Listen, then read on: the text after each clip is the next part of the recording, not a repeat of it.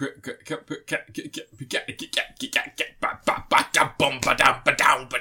not doing a corn song, are we? Alright, welcome to Crit Apocalypse episode 145. My name's Matt, this is Ant. Ant, how you doing? Yeah. Ant, how you been? What? How you doing? How you holding up? End of the world's still happening. We're cancelling the apocalypse! No, the end of the world's still happening. The virus is still spreading. Yeah. In Woking alone, we have 75 cases per 100,000 people, which is high as fuck. Which means we're probably going into a secondary lockdown or something? No. You don't reckon? No, they won't do anything. You reckon they're just going to let us all die? They're gonna try and avoid doing anything until after Christmas. Because if they start lockdown now, they have to run into Christmas. And they don't want to do that. They've got to have the shops open. Got to make all that money over Christmas, regardless of how many people die. It's quite funny, isn't it, that they lost 13 billion, but they can't afford to have the economy take a tank. 13 billion, have you heard that? It's like the amount that's lost through Serco, through the track and trace. It's a total of 13 billion at this point in costs. 13 billion for an app that Google and Apple would do for free, but would not feed that data back to Cambridge Analytica, which is why they went with another company. 13 fucking billion. Yeah, it's okay. It's a drop in the ocean in the grand scheme of British money, I guess. It's not, though. Like, that's the problem. 13 billion is enough that there could be massive action across the country for all those businesses that tanked, for all the industries that are currently suffering. Part for that Dyson guy. Anyway, this is Crit Apocalypse. We're not going to talk about politics because politics is a fucking wasteland of ideas at this point in time. So instead we're going to talk about what we always talk about. And you know what that is, don't you? That's right. This is the only podcast in the world that will tell you what you can fit up your bum if you work to obtain those goals. And we're going to call those butt goals. And what have you fit in your ass this week? Not much. You haven't been practicing? No. The whole point of the podcast is you're going to practice putting stuff up your ass. In fact, I saw you lining up various vegetables of different sizes as if you were going to start practicing. Did you not do any practicing? I ate them. They were for dinner. What? They were for dinner. I guess that's the end of the What Can We Fit Up Our Asses podcast. That's alright. I guess we'll go back to media. Alright. Well, what do we do on this podcast, Dan? Well, I'm drinking coffee. No, but what do we do? What do we do? Oh. What do we do? As in, like, what is the one thing we do that functions? Oh, well, I review games and films and stuff. What do I do? You tell everyone exactly what happens over the course of an entire film. Ah, it's called a synopsis. Yeah, it's not a review. It's called a synopsis. Yeah. No, but then I say if it's good or bad. It's still not a review. It's a synopsis. No, you're just doing what's on the back of the box. No, but sometimes people will say, let's just quickly, in review, go over what happened. Well, no. Yeah. No. Yeah. That's a bad review. That's a bad review? Yeah. What's a good review sound like? They talk about the themes and the context? Yeah. And the characters? Yeah, you don't have the to... The ideas? Yeah. That sounds exhausting. Alright, well, I guess I'll give it a try. I know you watch a lot of those American YouTubers. I do. You don't know how to review stuff. Mostly Australian at this point for some reason. Anyway, okay, well, I'll go first and I'll do my best to do exactly what you told me to do. I will do exactly what you told me to do. Yeah, I'm just going to zone out for a while. This week I watched the Adam Sandler movie Hubie Halloween, I think it's called. Hubie Halloween? Halloween Hubie? Adam Sandler presents Halloween fuckstick stupid fucking cunt bag. You try and remember the names of the shows. Yeah, I keep forgetting. Keep forgetting. Adam Sandler... God fucking damn it. Sorry, everyone. Hubie Halloween. I watched Adam Sandler's Hubie Halloween, a Netflix original movie by Happy Madison Company. It's dog shit. Well, yeah. It's an Adam Sandler film. Well, yeah, but I thought maybe you'd grown after Uncut Gems was such a success. Yeah, but that's not an Adam Sandler film. That's true. You're right. I had hope. It's a film starring Adam Sandler. Why did I have hope? Okay, so I'm going to do very quick little what it is. Have you seen The Waterboy, Ant? Not for like 20 years. Yeah, but you've seen The Waterboy. Possibly, vaguely. There's a yes or no question here. I vaguely remember it. It might be. All right. Might be confusing it with the golf one. So, yeah, okay. Still the same film. Okay. So Adam Sandler has this thing. I don't know when it happened, but he started. Adam Sandler is angry during sports. Yeah. Adam Sandler started doing a thing where if he's a good character and not a cynical prick or an angry asshole, he does a stupid voice to separate that character from the other characters he plays. So you've got little Nicky, he talks like this because Nicky's nice. And then you've got Waterboy, and he talks like this because Mama said. And in Hubie Halloween, he is a nice character, so you can tell what he does, can't you? He does a silly voice. He goes, well, now everyone just listen to Adam Sandler. He really becomes these different characters. He really does. He embodies them, doesn't he? He has a moustache. That's the secret. So, Hubie Halloween is about a middle-aged... Well, I say middle-aged. That's young for Adam Sandler. He's like 55. Hubie Halloween is a character who, every Halloween, he goes around trying to protect his town. He's not very smart, but he is at least heartfelt in his efforts. One year, when he is doing so, he is being hounded by the locals, as he normally is, because he can be quite a nuisance. But he actually uncovers what could potentially be a supernatural plot developing within the town, involving wolfmen, mass urination, and Ray Liotta. Mass urination? Mass urination. I know what those words mean. Don't you worry. And it's up to him, his character Hubie, to not only stop this nefarious scheme, but also potentially find love in the arms of his teenage crush. Yeah. Yeah. Is she still a teenager? No. Oh. That would probably be more realistic. Yeah. It's a bad movie, Ant.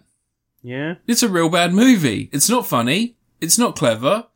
But it's very strange. In watching this film, they actually set up red herrings within the plot, which you wouldn't expect from an Adam Sandler film, because usually they just tell you who the villain is.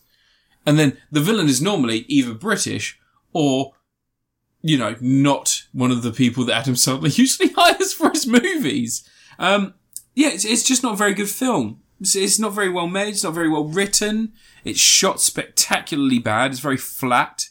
Maya Rudolph is in it for some reason. I just feel bad for her at this point because she needs more starring roles because this is just awful. I feel so bad for her. She's one of their friends, so she's so just incredibly talented. Going on holiday. Rob Schneider turns up. Of course. Yeah, Rob Schneider turns up and he says, don't vaccinate your kids, because it causes autism.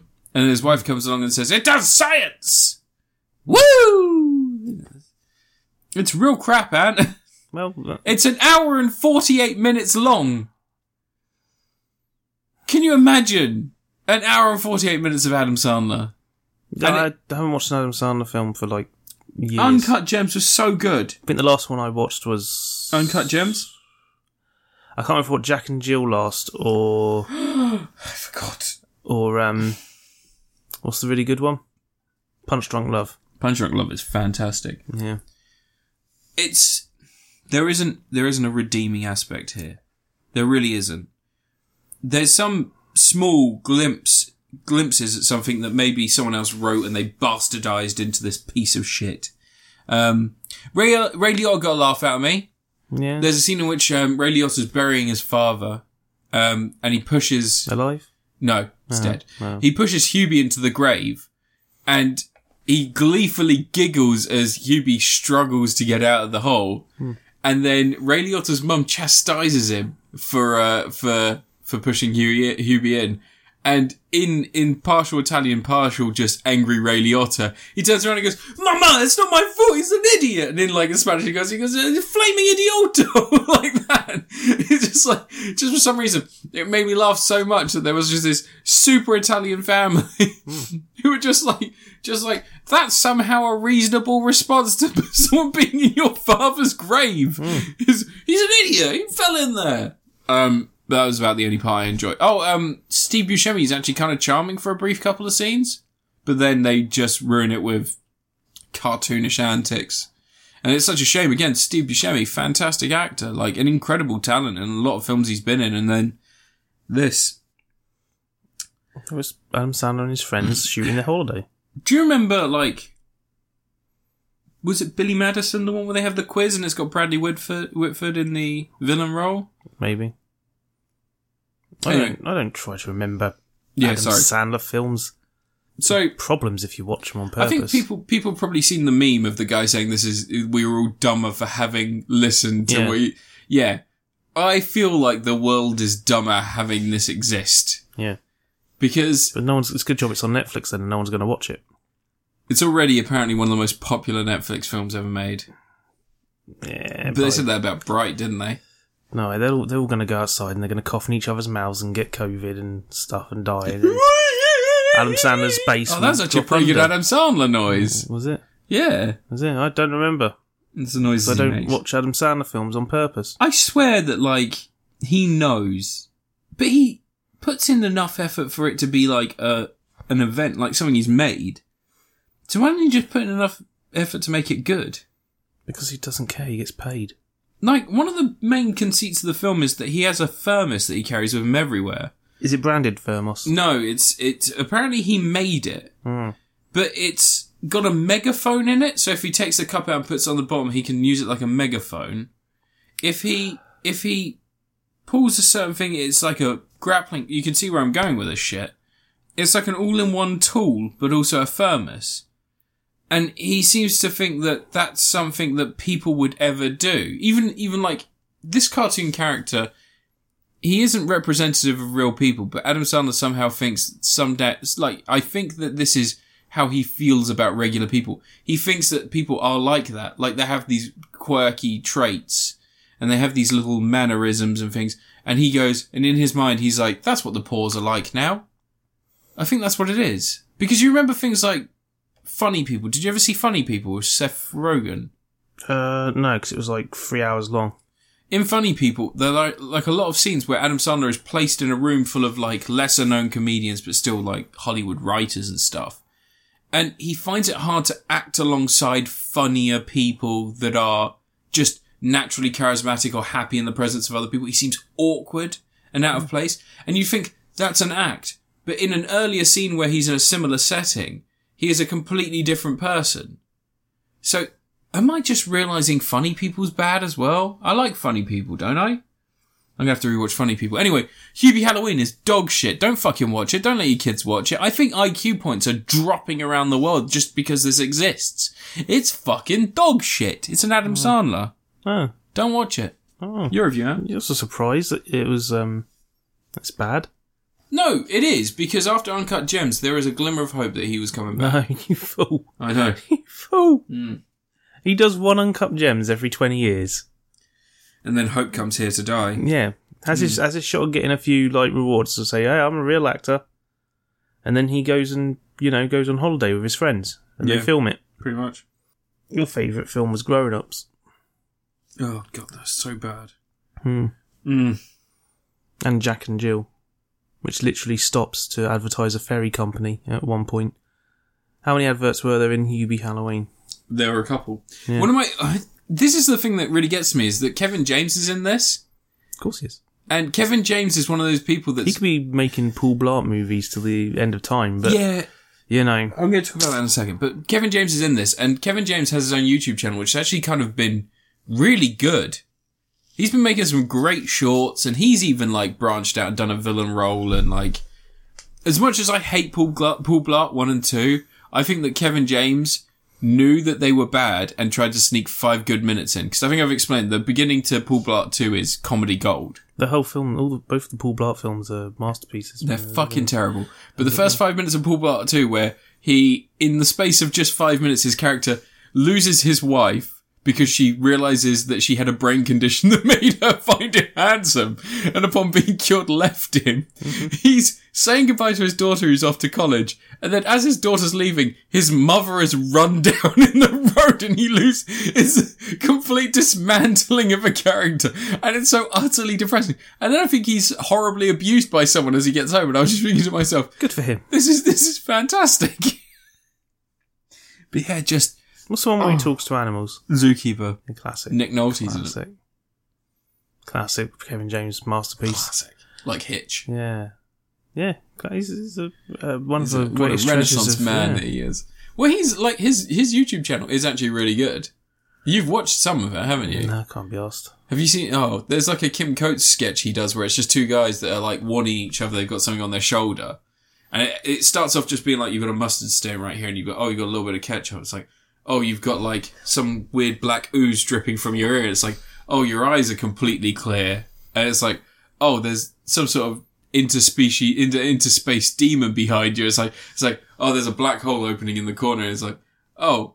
And it's just like, they keep thanking each other for warning them of these like, horrible, and then eventually both of them, I think actually Kim Coates just has like glowing white light coming from his eyes, and he's just like, thank you. That's just like, and it's just this weird like, and he just like, he takes a piss out of YouTube cooking shows. Like he did a peanut butter and jelly one, where it was literally just a peanut butter and jelly sandwich with just peanut butter and jelly, but he shoots it lovingly like a fucking Domino's advert in America with the dropping lettuces. It's just, and like, then he knows what good is. He's just like Adam Sandler. It's so frustrating because they know what good is. Oh, at least Chris Rock got out of this. He didn't do this one. But I guess he's off making Spiral. Or is Spiral done now? That was supposed to come out this year, wasn't it? Yeah, it's supposed to come out by now, but I don't know if they finished all the shooting. How's that not gone straight to streaming? Apparently it's really good. Like, people have said that, like, what they've seen is really, really good. I can't take Chris Rock seriously as a serious detective. No, but he's a director as well. He directed it. Yeah, but he's got that voice. Doesn't matter. It really doesn't fucking matter. Remember have you ever watched Beverly Hills Cop? Yeah. His sergeant has like a really similar voice. Like he's like, what the hell are you doing, Axel? Like that. Because he speaks with like, he's got a tiny mouth and he's always angry, so it's always personal. He's like, what you doing, Axel? No, he was actually standing on his head when he was in the film. That was his asshole. That guy didn't die until 2016. Found that out recently. So I rewatched all the Beverly Hills Cop films. Your review, Ant? Oh, both of them. Surge comes back in the third one, so I had to watch it. It was cousin Balky from Perfect Strangers. Oh, that's the best theme song, though. She was in an episode of Star Trek I watched the other day. Cousin Balky? No. Jeffrey Combs? Joe Piscopo. Joe Piscopo? From Dead Heat? Yeah. My favourite zombie film. And in the same episode, Terry Hatcher was in it, but she wasn't credited. What? Yeah. Joe Piscopo has one of the best lines in Dead Heat. Every line in Dead Heat's the best line. Do you actually like Dead Heat? Dead Heat's a classic. I love that film. Loads of people don't like it. It's a work of art. Me and my friend Ross watched it once a year for like 5 years. Anyway, your review. Right, I'm going to review something really modern and up to date. Okay. Yeah, the Jurassic game I've been playing the most recently. Yeah. More than anything else. Yeah. Clocked up 30 hours on it. Oh, God. Yeah. Tetris. Close. I've been playing Mario no Super Picross. Which is, Picross. It's a Mario Picross game that was released on the Super Famicom in 1995 and wasn't released outside Japan until they did a virtual console version on the Wii, which is fine. It's okay. You can release stuff on the Wii. Mm-hmm. Back in when did the Wii come out? 1990 something? I don't know. Yeah. But it's Picross. It's a really pure Picross game with Mario. And when you complete a few stages, you unlock a Wario side. Mm-hmm. And it's kind of it's fun because like I like making Picross puzzles. I played quite a few of them over the last year, you know, like at least 3 others. Played Murder by Numbers, which is still probably my game of the year. But this one's just pure Picross. It's framed around the idea of doing excavation digs. So you like chiseling away the squares to reveal what the secret item was. Yeah. And the Mario side, it just gradually gets more and more complex, and it doesn't have some of those modern things that Picross games have. Like you can't mark a block with a symbol. Like normally in the Picross games nowadays, you clear a block or you put an X to say that one's not going to be something. Mm-hmm. You can't put something to say I think that might be a thing. Minesweeper. You're talking about Minesweeper, but you don't. I don't need that because I'm really good at Picross. Minesweeper. I'm a mathematical genius at Picross, to be honest. And it's pretty simple. You get half an hour to finish the stages. If you make a mistake, like if you clear a piece that isn't supposed to be there, it will take some time off. And the amount of time it takes off doubles each time, so you can only make like 5 mistakes and you'll have no time left. Which obviously when you get to the massive Picross puzzles, that's a problem because there's a lot to uncover.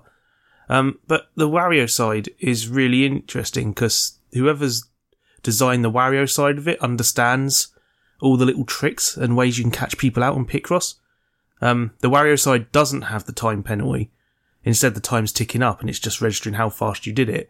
But if you make a mistake, it won't tell you, and you'll have to figure out you've made that mistake, which is more pure nonograms, which is the proper term for this type of puzzle. Yeah. But it's full of stages where it's just fucking with you.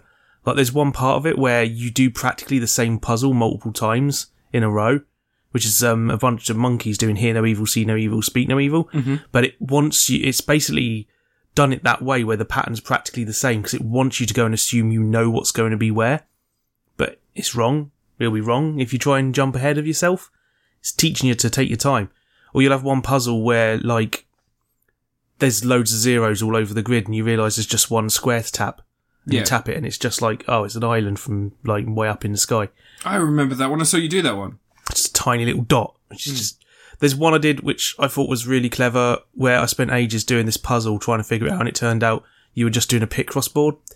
So, which is just... But the Wario side one is like really cleverly designed to trick you. There's a lot of symmetrical patterns in there and then it will make you try and figure out where all these individual one pieces go in the middle. Yeah. Which is like Nightmare Town to figure out because you'll have to try and do process of elimination to figure out which one's going where. Yeah. But no, it's on the Switch's SNES game thing now. They've just chucked it on there. They have indeed. There's apparently more games coming to that as well. Well, there will be. Every couple of months. Every 2 months there's new stuff. Oh, okay. They're back on every 2 months because there was a bit of a gap after they first released it, wasn't there? But they're chucking the Japanese games on there, which is nice. Japan still has a bunch of stuff that we don't have on their one because they've got like some of the Fire Emblems and stuff like that. I'm guessing they're only putting the Japanese games on there if they're ones that don't require much in the way of reading Japanese, which is like this one doesn't really. Because they also put, Panel de Pon and Puyo Puyo 2, didn't they? Which is nice of them. They haven't put any NES games on there, though. I'd like if they put some Japanese NES games in there. They put the Peacekeepers on there. Yeah, Peacekeepers is alright. It's neat. I remember it being good, but... Yeah, it's got that whole thing that some old games have where you have to choose whether you want music or sound effects. It's a NES one, isn't it? Oh, no, it's SNES. Yeah, I've got another game like that. I've got Lotus Turbo Challenge on the Mega Drive where you have to choose whether you're going to have music or sound effects. You can't have both. Because they're music type A and type B, and one's sound effects and one's... Yeah. Yeah, just because the music was taking up all the, like, audio space. So. Was it Rise of the Machines did that, whatever it was? Rise of Robots? Rise of Robots that was bad. Bad. But Mario Super Picross, I mean, if you've got the Switch SNES thing, which, was it called the Super Nintendo for Nintendo Switch Online? It's just... Yeah. Just call it Virtual Console, fuck's sake. Might as well. Yeah, it's a fun play. Like all the puzzle games they've put on there are, which is quite nice. I would like them to please put Wario's Woods, the SNES version, and Tetris Attack on there. And Yoshi's Cookie. That's on the NES one, isn't it? What else would be good on there? They should put on there some puzzle games. Puzzle games. I like that Pac-Man one. That was quite neat. Yeah, they could put Klax on there. That was on SNES, wasn't it? Nah, that's too early for SNES, surely. No, because Klax was Klax on the NES? It was Klax on the Mega Drive because it was one of the launch games. Yeah. One of the really early ones. It was on Game Gear as well, wasn't it? And Lynx. Klax is alright. I like Klax. If you're into bad American puzzle games. What puzzle games would you put on there? I don't know. All the Japanese ones, so I can pretend I'm great. Okay. Yeah. Alright, I'll get it done. What would be nice on there is Street Fighter Alpha 2. If they could put the SNES version of that on the Virtual Console, that would save me about £200. Really? That'd be great, because it's one of the most expensive SNES games, and I would love a copy, please. That uses a Super FX chip and stuff. It's, like, really flashy. Yeah, but they're really weird about putting the Super FX. Yeah, it's harder to emulate, isn't it? Yeah. But, Mario Super Picross. Mario no Super Picross. Yeah, give it a go. It's got some funky music. I think I actually will, because I so often just leave these Minesweeper games to you, but I'll give them a go. It's Picross, it's a nonogram. Oh, right. Oh my god, organise your SNES games. What do you mean? That is a mess. What do you mean? Jesus. Oh, I have to press Y to sort. What's this? What is... We'll put him there. Anyway, your review. Stop playing with your Switch, you bastard. My next review is going to be... Vampires in the Bronx on Netflix. Vampire in the Eddie Murphy film? No. That's Vampire in Brooklyn, which I also watched this week, but I'll talk about that in a second. Vampires in the Bronx is a new Netflix movie, much in the vein of Goonies, but with a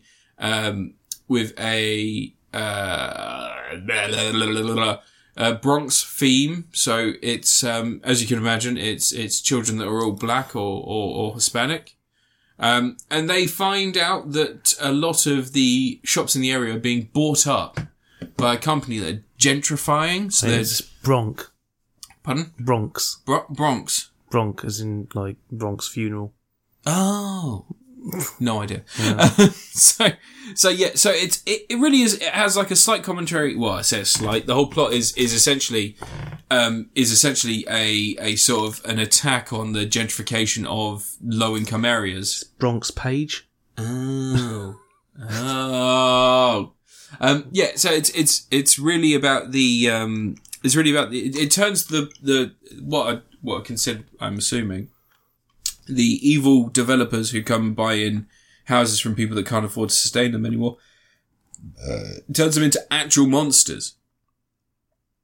Which is really interesting. Actual monsters? Actual fucking vampires. Oh, real monsters. Real monsters. It's really fun. I say it's really fun.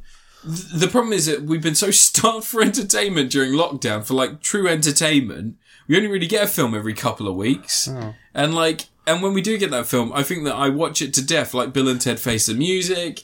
And this, I've only watched it once. And the reason I watched Just watch old films, man. The reason I watched Demolition Man the other day. It was great. Yeah, I know. The reason I watched it is that someone said it was much like Attack the Block, and I fucking love Attack the Block. Yeah. Really, really good film. And it's kind of similar, but the problem is that anytime that America has like a version of something, you've got to assume that it's like the vanilla version of it, because it's so passive, and there are opportunities to do really cool things and they just don't really take them.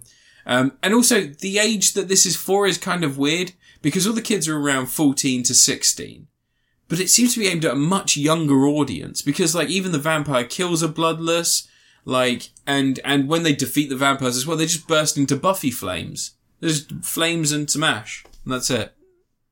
Flames and ash was more of a Blade thing, wasn't it? Or maybe Blade. It was Buffy as well. Buffy had the dust in. They just went to skeleton. There is a couple of those. And it happened off screen a lot. Oh, okay. There's a couple of those budget. Well. What's nice is that like I said, it has a commentary about like what impoverished areas are like and how kids fall into like crime and things like that. One kid is, he's been suspended from school because he got into an altercation with someone. It turns out the altercation may or may not have been his fault, and the head teacher may have, suspended him or what's it called when they get permanently expelled him? They may have expelled him because... You don't remember from... No. All the times you got expelled from school. I never got suspended or expelled. I actually got suspended once. But yeah, when the bully hung you up on the lights fixings by your suspenders. No, I mooned the entire visiting year 6 class because they were a bunch of shitbags and they were swearing at people outside the window, and I went, fuck you, and then got my ass out and mooned them all. One of the teachers saw me. There was really no way I could argue my way out of it. And he was aroused and... Yeah, well, I got suspended. I got suspended for 2 days for that. Yeah, it should have been the teacher for getting aroused. I mean, tell me about it. Tell me about it. They should have kept those kids under control, shouldn't they? One of my favourite things is the maths teacher that caught me. She, by the way, wasn't a man. Could have been around still. I don't know. She could have been into anything. But when they sat me down in the office, they said, "We've spent so long making this a happy visit for them and making it so that they remember how good this school was, and all they're going to remember now is you mooning them." And I was like, this school's a shithole when you've clearly not learned anything. Yeah. No, they didn't. They still probably turned up. I was there for 4 years after that. It did not affect my school career.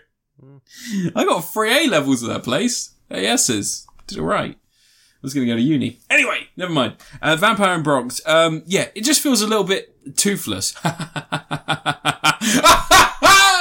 Vampires! But don't get it. On the flip side, I watched Vampire in Brooklyn because that's also on Netflix, or it's on Prime. It's on Netflix. It's on Netflix. It's weird how much I forgot about that film. It's really got like a lot of mystical shit going on in the background, like she's destined to be with him and all this other stuff. But at the same time, it's a real body horror fucking nightmare, because he picks someone to be his ghoul, and he just puts his blood in it. And the scene in which he transforms him, the guy is shitting himself out of fear, because obviously there's a vampire that's grabbed him and he's killed a bunch of people around him and he's seen all this horror. And he bites his tooth and he goes, you seem resourceful. I'm going to turn you into my ghoul. And he just bites his finger and he drops some blood in his mouth. And the guy just goes, oh God, oh fucking hell, oh shit, what's happening to me? Oh God, oh. and Eddie Murphy's just like, you're being reborn, but really, you've died, so you've been reborn as my ghoul. And he goes, oh, okay. And he's like staring in utter disbelief as he's like slowly dripping towards the kitchen. Oh, okay, alright. I feel okay. I actually feel pretty good. Okay, cool. And Eddie Murphy's like, alright, we must leave. And he goes, oh, where are you going? And he follows after him like immediately. It's just like, that poor fuck. And throughout the film, he's rotting. Like, the whole idea in that film, because it's directed by, not Wes Craven. Who is it that did, actually, it might be Wes Craven. Yeah, I think it is actually Wes Craven. I think Wes Craven directed that one. But all for it, he's rotting. Like, proper, like, rotting. Like, at one point, his ear drops off, and he's wiping down there, like, he steals a limo for the vampire to travel around it. And as he's buffing it, his hand drops off, and he quickly grabs it and hides it. And the guy who, I think he's his landlord. The guy who plays his landlord is that weird guy with, like, the fried chicken thing, the one who's, again, in Adam Sandler films all the time, but he's also in Friday and things like that. And he might be in a few Spike Jones films. Spike Lee films, not Spike Jones. I've gone from a black director to the whitest director. Wes Craven's not black. Wes Craven's not black. I'm talking about Spike Lee and Spike Jones. No. Yeah. But he loses his hand and then he replaces it with a mannequin hand. And he goes, there was just this happy white guy just in the window and some tennis kid looking like he's about to play tennis, like, smiling and shit. And I was like, you don't need this fucking hand. I'll smash the window. And I stole this hand. And he's like, oh, it's real wood. Like, it's pretty great. He ends up fucking gruesome by the end as well. Like, he loses all his hair and his, like, eyebrows and his fucking teeth drop out and his ears drop off. It's grim. But yeah, Vampire in Bronx. If you're looking for something to watch for the kids, I think this is perfectly fine to watch with kids. I don't think it's scary enough to scare them. And at the same time, like, there are clever little bits here and there, but it's not quite Attack the Block. Like, there's not really that sense of, like, there's a really nice Zoe Saldana cameo in the beginning. Zoe Saldana? Yeah, she has a cameo in the beginning as, like, someone who has sold her property to the development company. And she's heading off to go, like, live her life finally and be something.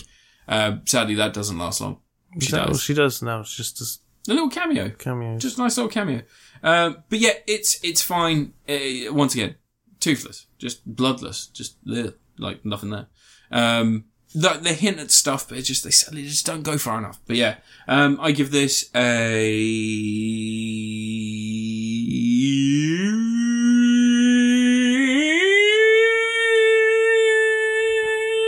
Zach Galifianakis.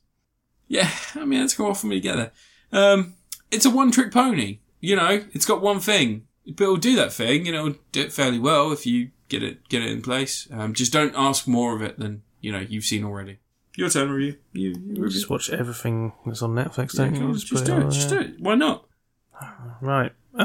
Super Mario 35. Yeah, how's that going? That came out this week. Did it? Last week. Did week it? Before last. Yeah, it's October 1st, wasn't it? Came out. Has it not been out forever? No. But it's Tetris 99 with Mario. You run around, other players are playing at the same time. Yeah. You jump on bad guys, throws them to the other player's field. And then, gradually you end up with tons of enemies that you have to try and deal with. And stuff like that, and carry on until there's only one player left. Last man standing. It's alright. I don't think it's as good as Tetris 99 though. Tetris 99 gets intense.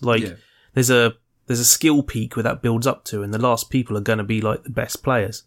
Just nature of how that works. But with Mario 35, it kind of... You can just play Mario, can't you? As long as you take your time and you've got time on the clock, you're fine. Loads of people keep swearing by the fire flower, but you only get 1 second for each enemy you kill with the fire flower. And when you get to the end game, you need time on your clock. Because when you get to the end game part, it's going to go slowly. And you're going to have, like, a whole ton of enemies being thrown at you. But, you have to be careful at that point. And you're basically trying to outlast the other players because they're probably not going to die by falling down a pit. I always swear by the fire flower because it gives you 15 seconds if you get another one. And also, that Y move where you can press Y when you collect 20 coins? If you get another fire flower, that's another 20 seconds. Yeah. And you can always use the fire flower with the invincibility star. So it's always such a good combo. And it's just so safe. Just big girls' blouses, well, it's just scared of getting into trouble. All right, now. But you need to jump on them, because if you jump on them in sequence, you get more time, you get combos. Yeah, but then you risk your life. Yeah, but you want to rack up that time. You don't want to risk your life, It's not a risk if you're good. Yeah. I won a game on it the other day. It was quite easy. I came second you're not a few times. See, when I won it got a whole ton of levels up. I got I got a Luigi icon. What level are you? Like level 20 something now. I'm not sure. But I got a Luigi icon. You get random icons, it seems. I noticed one of my friends was playing it, and he was doing a stream playing it, and he had completely different set of icons to what I had. But stop playing around with your Switch, you penis. Switch your penis. Can't switch your penis. Yet. But no, it's fine enough. I think it's only going to be around till March, isn't it? They're taking it offline. They say that, but they'll just be on there forever. No, I reckon they will. I reckon they'll take it off. Well, they said about that Jumper game and it's still on there. I can't see them doing anything to change this, short of adding maybe the lost level stages. Yeah, change the sprites. Well, what? Change them to what? Just make them you could do it. You could do Super Mario. You could do if you do Super Mario Land 35. Yeah, but then you'd have to completely change the gameplay. Whereas Tetris doesn't change the gameplay when you get new skins. It's just a skin for your game. The Tetris 99 one's a lot more open to just, reskinning the stage and giving different sound effects and stuff. Whereas Mario 35 is less like that because you're going to have it play like Mario 1, primarily. Because, everyone's going to have different skins. Unless you start then dissecting up the groups into different skins. Yeah. Which isn't really a good idea because if, no one plays one, it doesn't get played. That's true. But no, it's fine. It's decent. It gets a bit slow. It's not as immediate at the end. Like I say, you can basically win the end game by just being a bit cautious. Like if your time does tick down, then bonk a few enemies on the head. Yeah. But it's quite fun doing stuff like sending a Bowser to someone else's level and they're I like that. running through stage 1-1 and they've got Bowsers jumping around the place. That's quite fun. I do wish people would stop selecting stage 1-1 as their level at the start, though. Yeah, because it's a voting system. I worked this out the other day. So it's basically random. It's based on what everyone's picked. I thought it was a vote. Like, if everybody picks the same one at the beginning... because I keep trying to pick 1-3, and it keeps just voting 1-1. No, it's random as far as I can tell. That determines the pool of levels you get. Oh, okay. I'm not sure exactly how you unlock extra levels, though. You just advance. So if you keep going, so I found that on my... Yeah, but it loops around. You do stage 1-3 and it'll loop back to stage 1-1. No, I know. But once you get past 1-3, I think once you get past the third time, then it starts playing through the next stages. Because I had one run where I did 1-3 twice, and then I did 1-3... I did 1-3 twice, and then I played 1 again, and then it jumped immediately to 3, and then to 4, and then to 5, then to 6. And then I had one where it jumped to 9, so I've got 2 Bowser stages, but none of the other stages that filled in the space next to it. It's weird. But, no, it's fine. The only thing I can see him doing to it is maybe adding lost levels. Yeah. Which would probably make things pretty nasty. Because there's some of those stages and lost levels that are just brutal. Yeah. I think that'd be a good idea. Here, didn't? Yeah, but that's what I think would be pretty cool is if just when you get to the final 5, if the level just suddenly switched to the lost level versions of those levels. So if you're on 1-2, you get the 1-2 lost level instead. Just to make it nasty. Yeah, maybe not screw people over. Stop eating ice cream. Put your ice cream away. I told you to stop eating that. I'm putting it away. You can't be eating food during the podcast. No, I'm putting it away. No, you're not. Put it away. I am. I'm putting it away. Told you not to eat that. Put it away on the floor. God's sake. Oh, it's good though. It's not. It's vegan ice cream. It's good ice cream though. Shit ice cream. Oh, mate. You're going to shit yourself. Probably. Anyway, Mario 35. It's fine. It's decent. What a way to celebrate Mario's 35th anniversary. Yeah, imagine if they had done something good. I'm in such a weird place with this because the first couple of days I was so hyped up by this and I really enjoyed it. And then I went back to playing Sunshine and I forgot about it for a week. And then I've transferred my stuff over to this Switch. And you have to sort of manually select the game saves that you want to send over. It's not a really succinct process. Yeah, because you bought another Switch. That's your fault. Well, you can download your cloud saves in bulk, but there are some games that don't transfer over, like Dragon Quest and Pokemon and stuff like that. And it turns out Super Mario 35 is one of those. And I went to play it earlier and I forgot that my progress hadn't sent over, so I just loaded it up now thinking, I'll just check to see which icons I've unlocked. It's still level 1 because I haven't played it since I've switched over to this one. And I just I don't know if I will. I think, to be honest, it's one of those games that if I'm in a very particular mood, it is addictive as shit.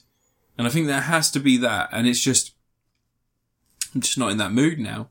But the first couple of days, I fucking loved it. And I like you said, it's not as tense as Tetris. Won a game.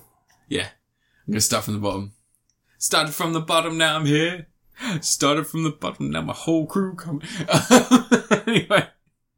I don't know who's saying that. Probably someone. It was Drake. Bad. Was it Drake? Yeah. Oh, it's someone who grooms children. So it's something that I'm enjoying, but I was enjoying, but it's just not got the allure of Tetris. I'll tell you what I have been playing, but I'm not ready to review just yet. Puyo Puyo Tetris. It's fucking amazing. Oh. Finally gotten around to like dedicating some time to it. The second one's out soon. I know. But the first one's long apparently. There's a lot to it. And so I'm going to get through the first one before I even think about buying the second one, but it is fucking great.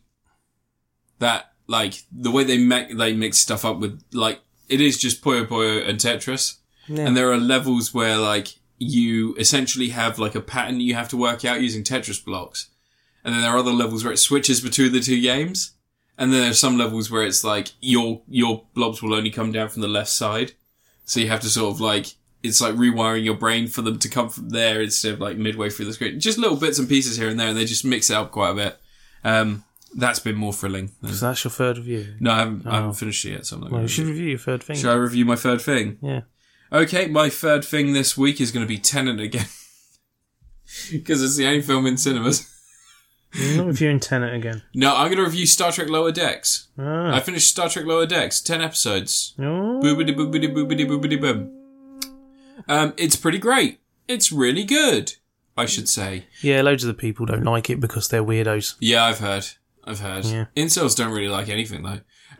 When it comes to hate stuff, comes to Lower Decks, I kept expecting it. Before it came out, the expectation was that it was for kids. Someone kept saying that it's like it was meant to be Star Trek Prodigy's the kid one. Is that the kid one? Yeah. Oh, okay, that makes more sense. Well, yeah. Anyway, it's a Rick and Morty style show. It's taking a lot of influence off of that, but instead of it being a person who is absolutely cynical and just does whatever he wants, it is a crew of ensigns who are the lower decks crew members who are just like basically. No, it's based on the concept of a Next Generation episode called Lower Decks. Oh, cool. Yeah. Yeah. So they're all ensigns. They're Rest in peace, Cito Jaxus. They're low. They're basically red shirts, aren't they? Well, they're the guys they're the guys you never listen to. You don't really see them often. When you do see them, they're in the background. They're not the ensigns who get to hang out on the bridge too much. But yeah, so this season we follow the four crew members who are all in different stages. And although they're not characters established in other Star Trek canon, they are basically just like versions of characters we've seen already. Would you say that's fair? Not really. Well, Mariner is kind of like Kirk, and you've got Kirk, the famous ensign. They started out somewhere. Black woman. They started out somewhere, but like they all have. Kirk was an ensign for like 5 minutes, according to the 2009 film. But no, what I'm captain saying fell over and went, "It's my chair now." But what I'm saying is that you've got like basically like characters like you've got an adventurer, you've got a science one, you've got a wary one, and then you've got the smart one. Or like the medical officer. And it's really great just seeing them interact and go on these highfalutin sci-fi adventures. And often, although I'm only a casual watcher of Star Trek, I recognised some stuff from the TV programs, from the films.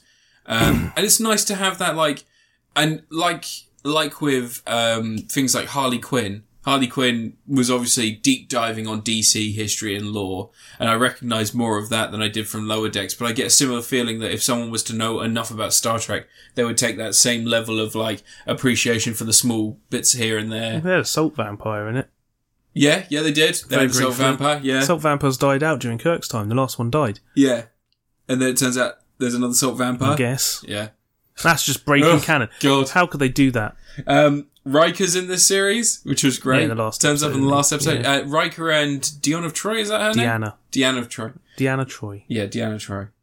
Yeah. Really, really fun. I really fucking enjoyed it. And I really like, there's an episode, the second to last episode is, it turns out that one of the crew members, the Nebbish guy played by Jack Quaid, has created a version of every member of the crew, perfect, so that he can practice kissing ass and work out how to rise up in the ranks.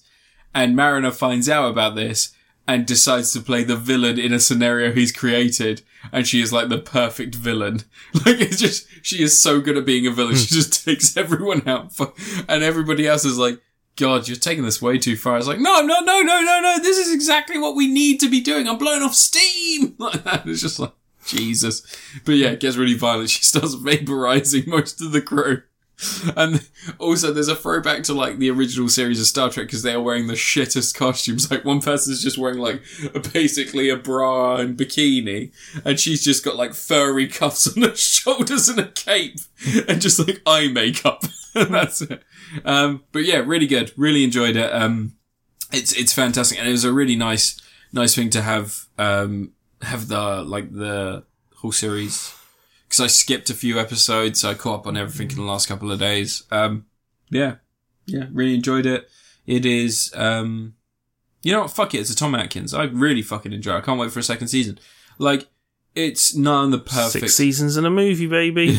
It's not in the perfect animated Star Trek version that we're probably going to get. Like, I mean, I know that the 60s had... The thing is, too many Star Trek fans who don't have a sense of humour. Yeah. So they want something like the 60s cartoon, which was like serious Star Trek. Yeah. Even though, like, it has a giant Spock in one episode and there's friggin' just weird nonsense. They mentioned that in this. Yeah, there's like all sorts of weird nonsense in friggin' Star Trek, the animated series. I can see this being like, you'll get a season 2 and possibly season 3 or 4. And I can see it doing exactly what Harley Quinn did, where it was like, they had that episode where it was the Snyder Cut t-shirt fanboy. They just rip into those fucking hardcore fans who aren't actually hardcore. They're just massive cunts to everyone who likes something that they don't like. Yeah, it's the people who just don't want fun in their Star Trek, because there is a contingent of fans now who think Discovery and Picard are both amazing. And like Discovery's got passable stuff and it's got a couple of good episodes, but on the whole it's not great. The new season of that looks really good. Picard is awful. The new season of Discovery looks like it's going to be like a whole... But loads of the weirdos like those shows because they're completely humourless almost entirely. There's the second season of Discovery, they tried to inject a little bit of humour in here and there. But clearly because they, a lot of fans were a bit annoyed with it. But Star Trek is full of humour. Like, it's always full of jokes. There's a classic one where Data makes his daughter and she's hanging out in Guinan's bar. And Riker comes in, and she saw someone kissing, so she wants to try kissing. So she just grabs Riker and drags him over the counter and kisses him. And he's like, well, because he's like, I'm a suave bastard. She had chatted, yeah, awesome, I've pulled a girl straight away. And Data walks in and goes, Commander Riker, what is your intention with my daughter? And Riker's like, I've got to get back to the bridge, and he just bolts out the room. Like, Star Trek's full of dumb jokes and humour like that. Yeah. But, God forbid you do a show that's actually a comedy. I think I was rewatching the Red Letter Media stuff, and they said, something that I haven't really thought about for a very long time, but it seems like the impact of First Contact has made it so that everyone thinks the Borg are the main villains, and everything has to be about Locutus and like what happened to Picard, and it has to be serious and deadly and deal with that stuff. And that's why like programs like Picard exist, because instead of them advancing a character or taking into account the years of his service to the Starfleet, they've just gone, he was a Borg once, that's really important. And when you do that, when you try and make someone's personality all about an experience they had one time, you kind of diminish the value of that character and what they can really be expected to do. And the Picard in the film loves a bit of war. He's all about like just ramming ships into other ships and blowing stuff up. And, like they reshot the final sequence of Star Trek Insurrection because it wasn't action-packed enough.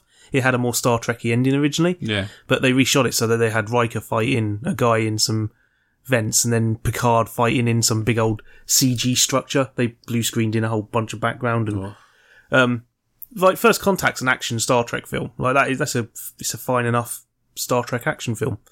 But then they try to inject that action into the following ones, and then you end up with Nemesis, which is just terrible film. Yeah. Absolutely awful. At least we got one good film out of the J.J. Abrams ones, and it's the one that he didn't direct. So, Beyond. Star Trek Beyond's the only good one out of those three. No, I'd say that the original one has something to it. Yeah. I like the original one. They're building the Enterprise on Earth. Yeah, well. That bothers me. Who gives a fuck? It would break up in the atmosphere. It doesn't have to. Look, now you're becoming one of those pricks on the internet going, you can't have any humour and certain things have to be... No, they don't. Nothing has to be anything. You make a spaceship in dry docks. In space. Where all the debris is. No. Everything exists in space. There is dust everywhere. There's not the dust. fuck are you talking about? Yes, there is. There's dust in space. What do you think deflector shields are for? So they start with a deflector shield. No, they have a and they build around it. They have a deflector shield that works around the dry dock. Just on Earth. Well, then you've got to take off through the atmosphere. Yeah. And it's got these really thin pylons that don't deal with atmosphere. So? How do they get the Voyager was the first ship that could fly into atmosphere.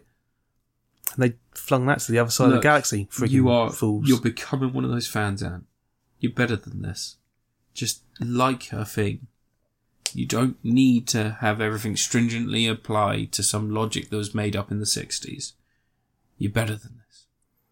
I believe in you. Yeah, I'm better than Star Trek 2009. Beyond, though, rad. What was the middle one? Into Darkness. Yeah, that's not good. You said that was your favourite film the other day. No. You were like, why would anyone like Ricardo Montalban? You've got. They had to release a comic for that to explain why Khan was white now. Space, yeah. Space. That was it. In space, there's not a lot of UV rays. Yeah. So he lost his tan. Yeah, that's it. No, he had plastic surgery. Do you know, like... I want to look like the 21st century's weirdest looking actor. I want to look like an otter. Yeah. Do you know one thing that's really great is they've added Addams Family and Addams Family Values to Netflix. And me and Tara watched them both, and I turned to her and I said, there's a scene in which Raul Julia wanders into the police station because his brother Fester has been wooed by Joan Cusack. Yeah, in Values. Yeah. In Values, sorry. Wooed away by Joan Cusack. He gives this incredible speech. He wanders in. He goes, "Have I lost my mind? My brother has been usurped by a vicious demon. I have seen the hounds of hell. I have seen true evil." And every time it cuts to one of the members of the Addams family. He goes, "I have seen the very maggots that feast on your soul in hell." And Morticia goes, "They're at camp." And then he goes, "I have seen all these things. I have seen all these things in my life, but I have never seen you." Like that. And the guy, it's the guy from the producers. Oh, fucking hell. And he goes, hook 'em, book 'em, and cook 'em. Now! Is it Nathan Lane, that's it, yeah. And it's just, he's such an acting talent. Have they put Addams Family Reunion on there? No, the TV movie with Tim Curry. No. Did he play him in the TV series? Yeah, briefly. And then it was someone else. But no, it made me remember how much of a fucking talent he is. Because I know the joke is always that him as M. Bison is the best thing about the Street Fighter movie, and that's not really a joke, that's a fact. Yeah. But it's just, in those films, he takes a character like even Angelica Houston as Morticia Addams. I didn't notice before, but Barry Sonnenfeld shoots it so that if there's a scene where she is the main focus of the scene and she is talking, the light only casts over her eyes, the rest of it's dull. And every second of that film, I was like, I am in awe of how much I missed when I was a kid. This is fucking incredible. Addams Family's a great film. People really don't like Values, and I thought Values was fucking good. It's fine. It's pretty decent. There's a really, really timely joke from Michael Jackson in there. Where they get put in the little, cabin where they've just got VHS tapes playing all day, and it's all Disney films. And as they go in, there's a picture that just says, "Michael Jackson, heal the world," and the kid starts screaming and pushes himself against the door no, it's really fucking good. And it was, the only takeaway I had from it was, it's the best Tim Burton film, and it's not directed by Tim Burton. It's genuinely the best Tim Burton film. Because it has every staple of everything that he tries to get into his films, but it's contemporary. Come on, Tim Burton's early films are great. It's like when the problem is that it's contemporary, and he made good films up until Big Fish, and then it just all goes downhill. The problem with Tim Burton films are that he all his films, it is someone who is an outcast, and they keep trying to integrate into society. But the problem is that society, in his eyes, they have scissors for hands. It's very difficult. Society, in his mind, is always the 50s. It's never modern day. And I think that that's the problem for me, is that every one of his films is like, look how great the 50s were. And it's like, no, it was shit. It was genuinely very shit. That's what he's juxtaposing against, though. But he's juxtaposing against a modern idea of strange. And it's always like a almost futuristic idea of strange. Because you've got, in Edward Scissorhands, he's a cyborg. Ooh.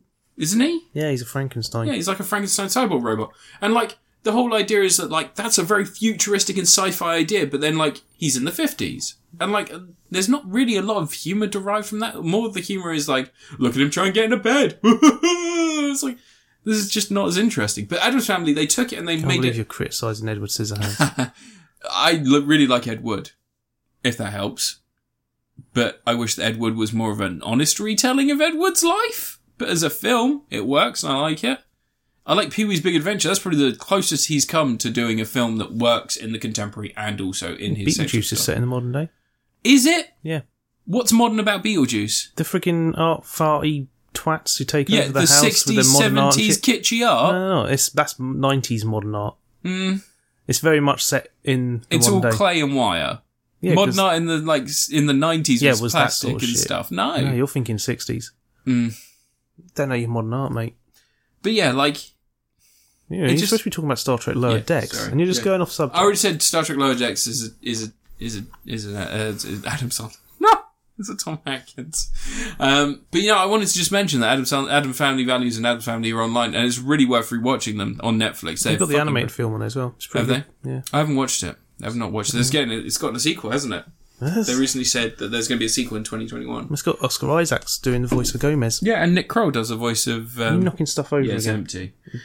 Nick Kroll does the voice of Gomez Adams. Who does Morticia? Is he the voice of it? I don't know. Someone's got to do the voice of it. It's a really good character in the films. I voiced the Thing. From Marvel? No. You're Michael Chiklis? The Hand. Oh. Yeah, I did his voice.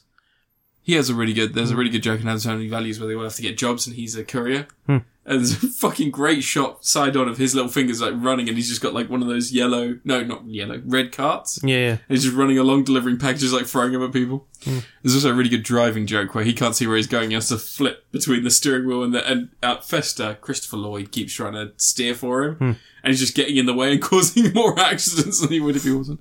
Really good. No, that Thing special effects in the original film was like groundbreaking at the time. Because you'd like erasing an entire human from a scene.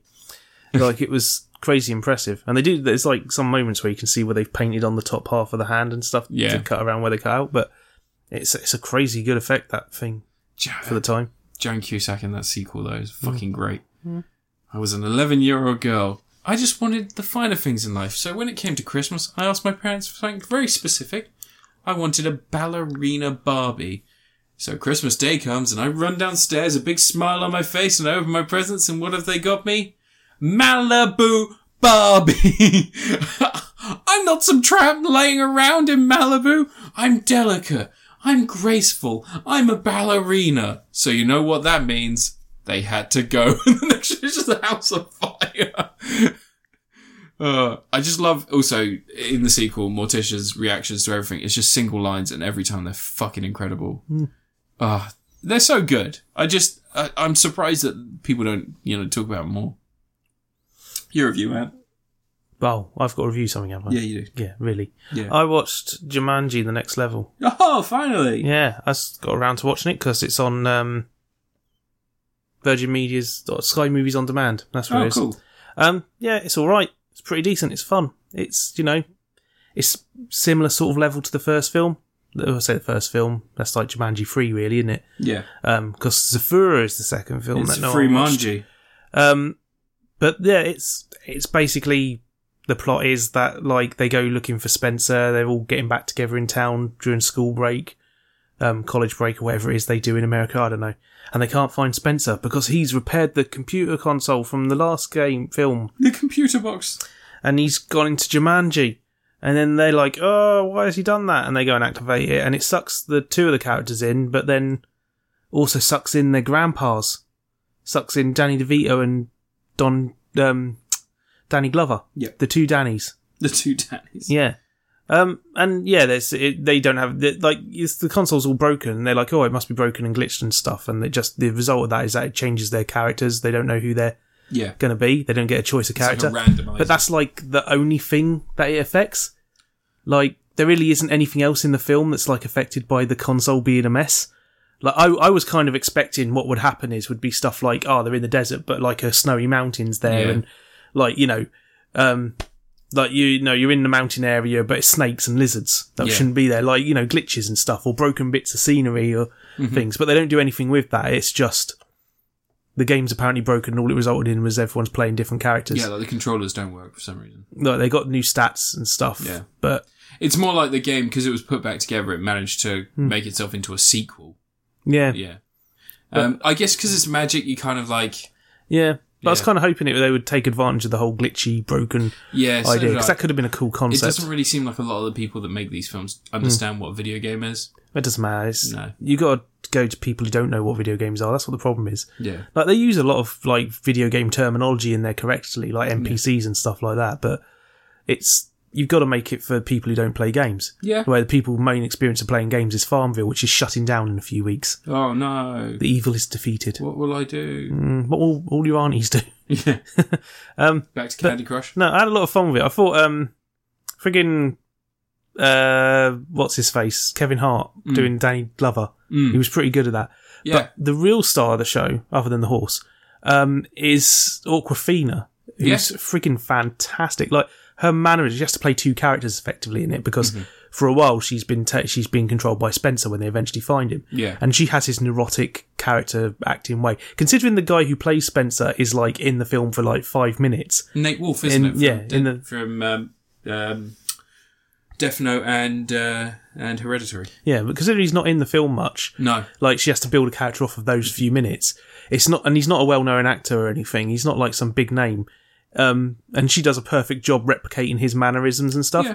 But it's when Danny DeVito takes over her character, and she just completely becomes Danny DeVito. Everyone does a good Danny DeVito in this, because The Rock doesn't do too badly. The Rock doesn't sound like Danny DeVito. No, he doesn't sound like Danny DeVito, but he kind of gets the whole like squinting and heading towards. Yeah, he knows how to play like an old cranky man, but he's not doing Danny DeVito. Whereas Awkwafina, she like starts slumping and walking like Danny DeVito does, and all this. Like that, she's the breakout in this film. Like, impressive.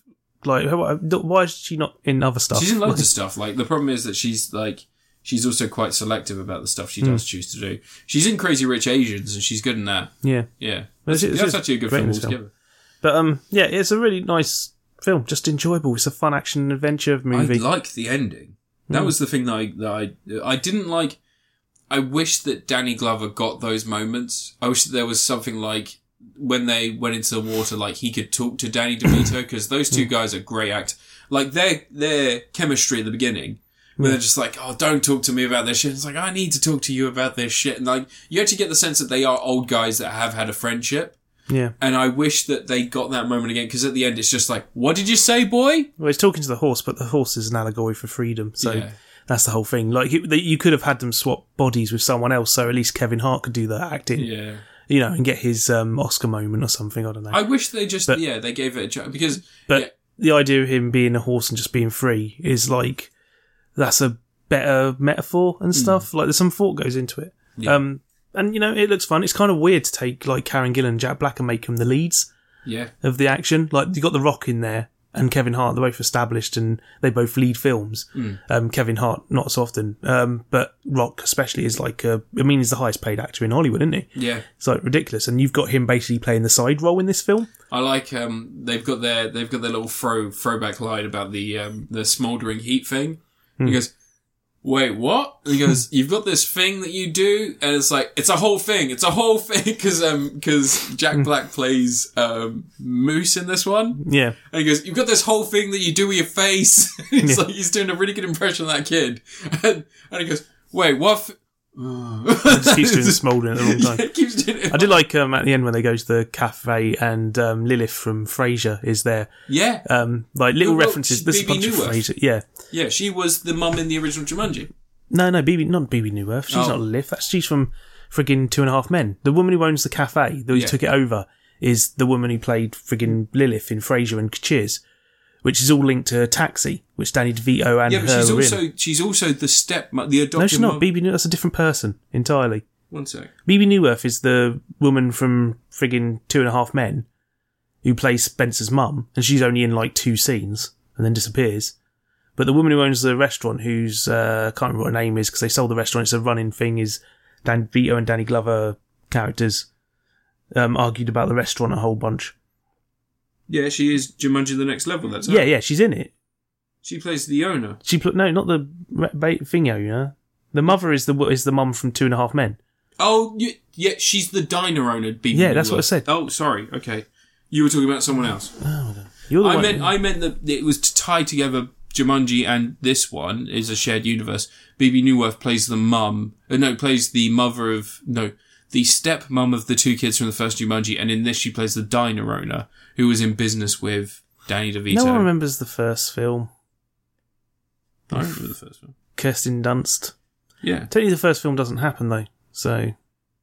Because remember at the end of the film, Alan goes back to where he started, and then they never play the game, do they? Yeah, it gets buried in concrete, doesn't it? Yeah, so they never actually did the film. Mm.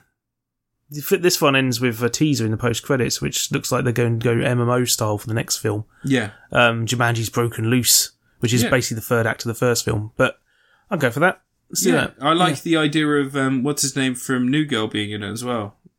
What's his name? The dude who... Where is he? Why is he not in the credits?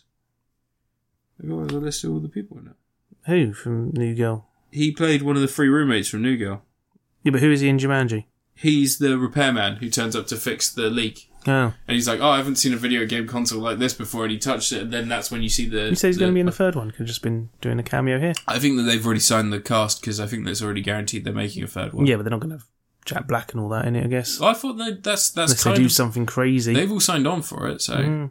If it's set in the real world, though. If they bring them out of the game, and then they're just their characters, but they're more like NPCs, and they have to be told what to do, and the kids have to work with them to try and... Yeah, maybe. That'd be really interesting. Explain to them how the real world works. Yeah. Well, you could just have the characters team up with and they're like, you're really good with maps. And it's like, yes. And it's like, okay, so let's use your map skill. It's like, I am good with maps. It's like, great, yeah, we're on to point. But no, Jumanji Next Level was fun. I liked it. It was enjoyable. Give it a watch. Yeah. I remember when I said it, I was surprised by how much it seems like it's more than just a throwaway sequel. They put a lot into it. Yeah. And some of the set designs are really interesting. I like the bridges. Yeah. The hanging bridges. Digital sets. Places. Yeah, but still, they're really good looking digital sets. But lots of baboons. Not baboons. They were the other ones that looked like baboons. Yeah. I can't remember the call. The villain was a little bit bland, but that was the same with the first one. Yeah, the villain's just there to have someone to defeat at the end.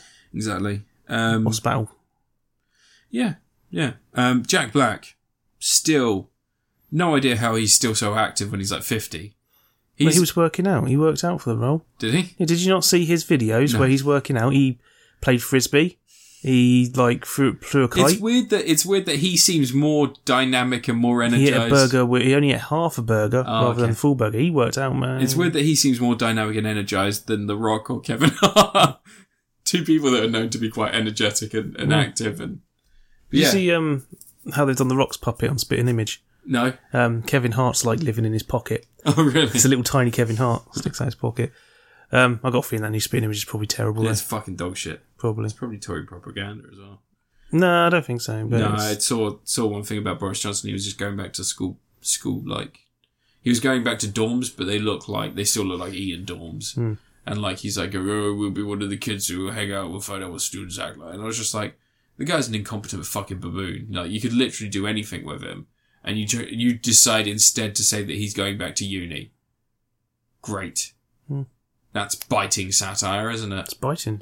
It's not made by the same creators, is it? It's made by New Team. I don't know. Didn't watch it. Anyway, your last review.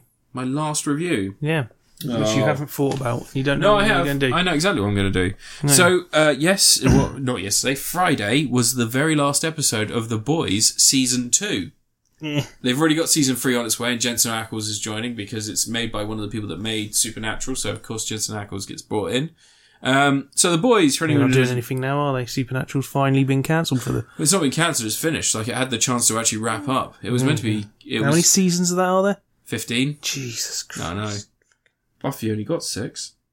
Anyway, The Boys, for anyone who doesn't know, The Boys is a program about a group of people that are there just in case the superheroes get out of line, and they go to extreme lengths to make sure that Voight America, which has manufactured superheroes, are kept in line also. Although that may be harder than they expect, because Voight America have a product which is a very powerful superhero named Homelander, who is currently the American Golden Child. Why are you knocking my stuff off the bed? Ghosts. Yeah, in the first series it was gory, it was chaotic, it was fun, everyone was really good, everyone was really entertaining. Carl Urban was a standout along with Jack Quaid. Season 2 is more of the same, it's a little bit more focused. Butcher finds out that the wife that he thought died is actually alive and had a child with Homelander. That was found out at the end of the first series. And now it's the ramifications of that. At one point, he tries to save her and she refuses to go without a kid, which may have been her undoing. And Homelander is unraveling very slowly. One of the new characters is Stormfront, who is a gender swap comic book character. It was a man in the comics. It's now Aya Cash in the series, and she's very good. She plays a superhero who is much older than she appears and is essentially a genuine, really good skin. Genuine Nazi. She was she's called Stormfront. Yeah, I know. It's a bit of a clue. But she is very good on social media, and there's a lot of the Nazis are good at social media because they like all the memes and that, which is kind of funny. But yeah, it's really good, it's really gory, it's really entertaining. All the characters are still as dynamic and interesting as ever. I wish there was a little bit more about Mother's Milk, because in the comics he has quite an interesting backstory, but obviously they're not going by the comics. They are sort of using them as a framework and then going from there. Voight America, we really don't get the feeling that they are quite the monolithic company that they are in the comics either. Although they do talk about other superhero teams and what some of the superheroes are called around the country. In the comics, they have basically just created a Marvel-style universe full of characters with superpowers, and these tiny little teams that they'll fund, and they do it as a way to advertise the product, which is soups for like the war and like for police and stuff like that. Supers. Superheroes. Oh, they're not selling soup? No. Because that would be good marketing. Superheroes for like... Soups for soup. Yeah. Superheroes for like different police divisions around the United States. The only thing is that they don't manufacture villains. No one else has a product that creates superheroes, or as they need supervillains. In the last series, it was Homelander was dropping off Compound V, like giving it to terrorist cells, so they were creating their own superheroes. In this series, you get more of a hint that V is going to be sold off to people, so anyone will be able to buy it, or at least military companies, private military companies, private police forces, they'll be able to get it. And obviously, right now, with the current climate, we know that police are unhinged fucking idiots, and they will kill people, so that's going to be interesting to see how that's implemented in the next series. Jensen Ackles is going to be playing Soldier Boy, which is their version of Captain America. Like Aya Cash, he was like Stormfront, he was injected with Compound V years ago, but has ended up sort of having a longevity increase through this. They're also talking about Tech Knight, and Tech Knight in the comics was their version of Iron Man. But he had, in the comics, he was a super genius who built like armor and stuff like that, but he had gone absolutely fucking insane and had a mental condition where he had to put his penis in orifices, and he ended up losing his mind, flying up with his Tech Knight suit, punching an asteroid and then fucking it and slowly disintegrating as it fell towards Earth. Yeah. Again, Garth Ennis, man. He wrote Preacher. Can't win them all. I still like the comics. I think the comics are good. If you like the series, the comics are probably going to have a little bit more to them. The story is very similar, but like I said, just a little bit more fleshed out, a little bit more to it, and it goes in a different direction. But for the most part, The Boys Season 2 has been really, really enjoyable. There are a couple of revelations that don't really work for me, and also they don't give you an idea of where the arc's going next. It could be that Voight America have seen that there are cracks in their system and they know that there are people working against them from within. So maybe they'll start looking at that and trying to close those loops. Does this series have the plot twist with what's his face, the Black Noir? Black Noir, yeah. Does it have the plot twist with him? No, not so far. Although he has been a highlight in both seasons. Yeah, I wonder if they're even going to do it. I don't think they're going to do something else. I don't think they are. In the first season, there's a party they're having at Voight America, and Black Noir just goes and sits next to the piano player, and the piano player like slowly sidles along but still plays the song, and then Black Noir he's sitting there silently staring at him as he's playing the song, and the piano player just gets up, and Black Noir just resits himself in the middle of the stool and starts playing some fantastic piano jazz, just silently. There's even a really great gag in the background where someone's going past with some canapes and he goes to reach out and take one and they just walk past him and he's just like that, just little defeated. He also goes and takes down a terrorist cell at one point in the beginning episode of this season, And as he's walking out, he sees a little kid, and you think, oh, he's going to murder that kid. And no, he picks up a stuffed bunny from the end of the kid's bed after tearing off his dad's head, which he's got in his hand. And then with the other hand and the stuffed bunny, he goes, and then just walks out after waving. And it's so creepy, but like, I hope that Black Noir turns out to be an actual superhero. Like, he seems like this creepy guy. He seems like he's just this horrible, but in actuality, he is doing what appears to be superhero work. Like, Homelander might go crazy and Black Noir's just like, no, you can't kill these people. Him and Homelander have a great relationship, because in the first series, when Homelander's freaking out because Translucent's gone missing and like everything's going to shit, he goes, everyone's TV and interview residuals are down, except for you, Black Noir. You're doing great, buddy. And he just gives him a thumbs up silently. He likes Black Noir. Yeah, it's the way his reason body... for that. Well, he doesn't know about that in the comics, does he? Not until the end. Yeah, but he just feels it, man. There's feels a connection. The guy who plays him has some great like body work, because he doesn't move. Like, he only like really purposeful like arm and neck movements and stuff like that. Like, if someone addresses him, he'll turn his head to look at them, but he won't reply with anything. He'll just be like, and then walk out. And it's just really good. But yeah, I'm, if you can't tell, I'm really enjoying it. I love Karl Urban. Jack Quaid's been a recent favourite after I saw Plus One, which is like an underrated romantic comedy. The guy who plays Mother's Milk is good, but like I said, I just want a little bit more of Mother's Milk's backstory. It was super fucking weird in the comics, and it doesn't need to be like that. But if they made it so that Mother's Milk's mother was injected with Compound V like in the comics, and like when he was early on, he got exposed to Compound V because, you know, he was born and fed off her breast milk, and that's kind of where he gets the thing from, because he could be like, they need to have level pegging. That's kind of the problem, is they're always on the back. You want more pegging? Yes. Yes, I do. No, I wish that they did just introduce Compound V and go, the boys are all getting injected with Compound V, and it's like a diluted grade of it, so they're just a little bit more durable and then super strong, because in the comics that works. Because that's kind of their one tool, is that if it came down to it and it was Homelander versus Billy Butcher would die, but he'd be able to hold him off for a little bit. As it stands, if Billy Butcher and Homelander were in a fight and Billy had to save someone, or like just at least let them get a chance to get out of the area, the best he can do is just get smushed into paste in 5 seconds. Which is kind of disappointing. I am looking, like, he picks up the crowbar in this season. Like, the last episode, there is a confrontation between him and Homelander, and he just goes, and he slowly picks up the crowbar, and I'm like, yeah, I'll probably give it a shot. Like, you're gonna die either way, right? I just love that. It's such a good weapon, isn't it? I suppose he'll be in it until they decide to start making another Star Trek. Who, Karl Urban? Yeah. Yeah. I don't think Star Trek's happening anymore, is it? Noah Hawley's one's been put on hold. Yeah, because there was 2 films they were working. Yeah, Quentin Tarantino's Noah Hawley. Just don't do the Tarantino thing. Don't let Tarantino make a Star Trek. No. He'll have Kirk... he'll take the thing where Kirk's a little bit racist towards Klingons in the films, and he'll instead make Kirk racist to these black motherfucking people. Klingons in my motherfucking Enterprise. He'll find a slur for...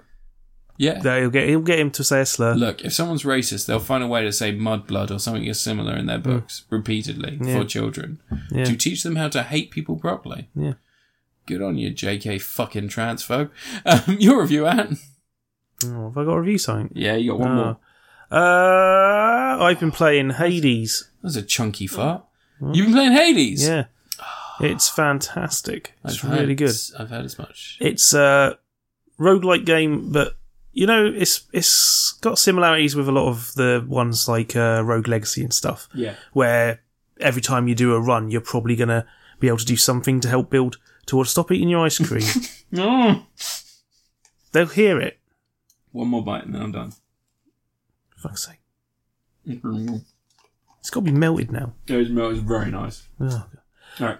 The Hades, you're playing Zagreus, I think his name is. I can never. It's all Greek mythology. They've got silly names. It's all Greek to me. And he's trying to escape from Hades' realm. That's his intention. He wants to escape Hades' realms and get to Mount Olympus to, join the other gods on Mount Olympus. Oh, so he's a god? Yeah, well, they're all It's Greek mythology stuff, isn't it? Everyone's a god. They're all kids of gods and all this sort of shit.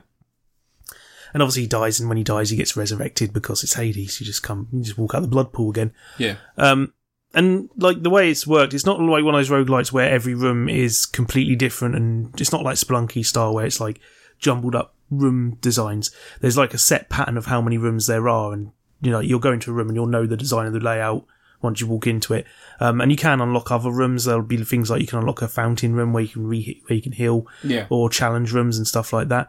But mostly it's just like you'll have a set number of rooms you walk through. I think it's like 8 or 9 rooms for a stage, and then you get a boss battle. Okay.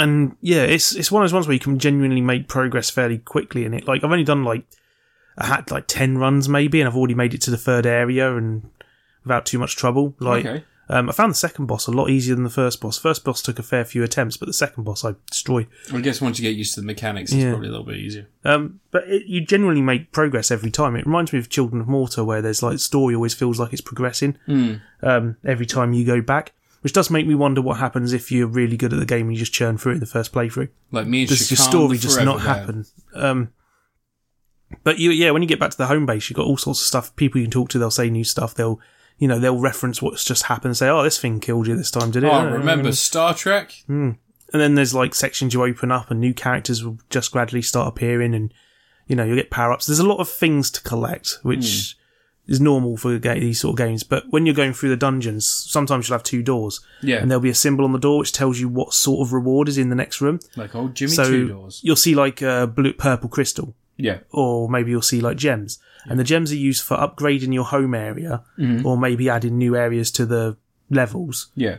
But the purple gems are for your personal growth. So you can decide which one of those you're going to aim towards. There's keys as well. If you collect up keys, you can unlock more slots on your character stats that you can manipulate with the purple gems. So you get the purple gems and you can upgrade stuff like how much damage you're doing, things like that. Although it's pretty limited. I've hit the max on a couple of them already. But if you get enough keys, you can either unlock one of the new weapons or unlock an extra 2 slots on that character upgrade tree. Yeah. Which is just I don't know what the other ones are going to be, but they're all set already. It's not like one of these ones where, you have you can just keep boosting your strength up to infinite degrees. It's just modifying to boost up your character's abilities to a certain extent, or adding new twist to your character. Like you might have a resurrection gem, so when you die you come back at 50% health. But there's all sorts you unlock though. You get trinkets which give you a special skill. One of them, the first one I got was that robotic gal from Clash of the Titans. Oh, nice. Artemis or something like that. He does something, I can't remember what he does now because I switched to the gold tooth thing. That gives me another resurrection. The weapons in it are great as well. You start off with the sword. It's pretty straightforward. X to attack, Y to do a thing where you slam on the ground and a big circle shoots out. And do a whole ton of damage. And you've got a dash mechanic and stuff. And there's a casting spell as well, which is you throw a diamond out and it hits the enemy. And it does a decent amount of damage. And it seems like it's not really worth using too much early on because you can't retrieve it until you kill that enemy. And then it comes back to you. But you'll get stuff as you play through it where let's say if you cast it onto an enemy, when you attack them, you'll do more damage.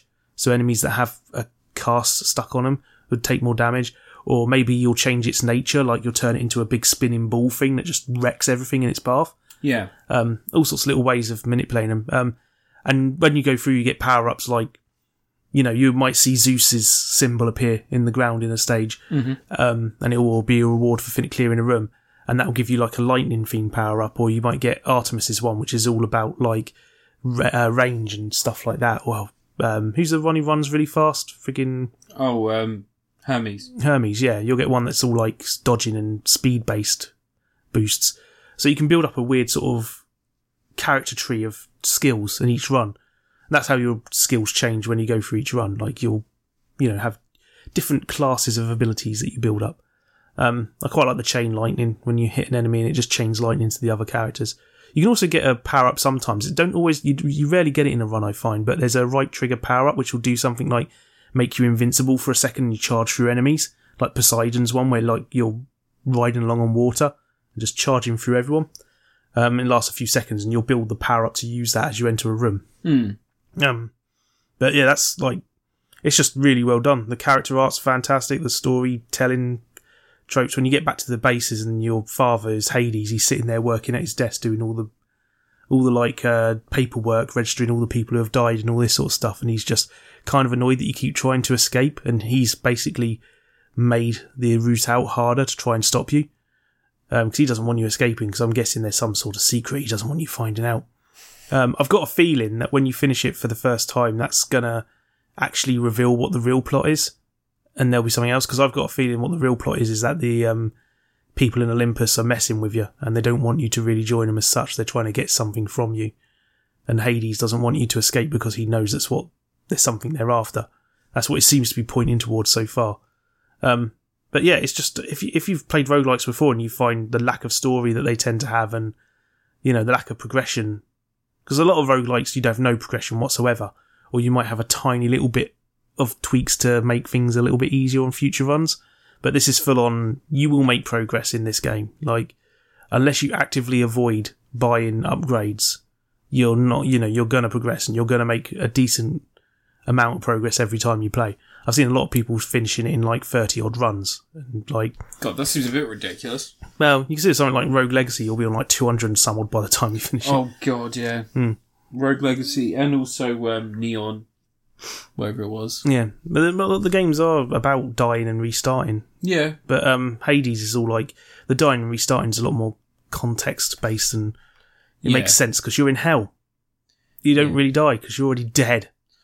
I guess. I mean, I've heard nothing but good things about this one, and it's something that I wanted to pick up, but it was just, I made the mistake of buying Shakedown Hawaii, which is a game I've had on my watch list for fucking ever, because that went down to £6, so I bought it, and I was like, I can't really justify buying another game. Well, that's your fault. Well, then I went and bought Catherine Full Body for the Switch, so I'm waiting for that to arrive now. Gross. I quite like all the other. Do you play Catherine? I've got Catherine on the Xbox somewhere. You mean the Xbox? Well, if I don't have it on Xbox, there's a gap there where it should be. I don't know. I have a digital version on my Xbox Live account. But yeah, the weapons in it as well. I haven't unlocked all of them yet. There's ranged as well, isn't there? There's ranged. 4 weapons you can pick from at the start. Well, I say pick from the start, you have to unlock them. Yeah. But once you've unlocked like the 4th one, another one comes up, which is gauntlets, and I haven't unlocked them yet. And apparently this last one's a machine gun, which would be quite interesting. I imagine that'll turn it into a twin stick shooter. I'm finding the most luck with a bow and arrow, which I don't usually. You have to play a bit more slower with the bow and arrow, but I got an upgrade for it that lets you just fire off one after the other. Like, the range isn't as high on it, but you're firing off quickly with the arrows. And once I got that, it was like dead easy to damage people. I got Hangover on it. There's Dionysus, the god of partying and all that shit. One of his skills is to inflict hangover on people, which is basically poison. So you can just like make people get hangovers or make them pass out and stuff like that. And I quite like the shield as well, which is one of the best weapons. It's like closer range than the sword when you swing it, but you can fling it like Captain America. Or you can hold the square button down, charge up and barge through enemies, which is a way of destroying armour if they've got armour. Then you can do stuff like deflect enemies' attacks back at them and stuff like that.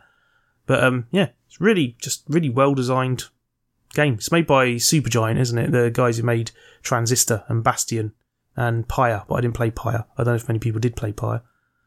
Pyre was a thing. It was like a sort of fantasy sports game thing.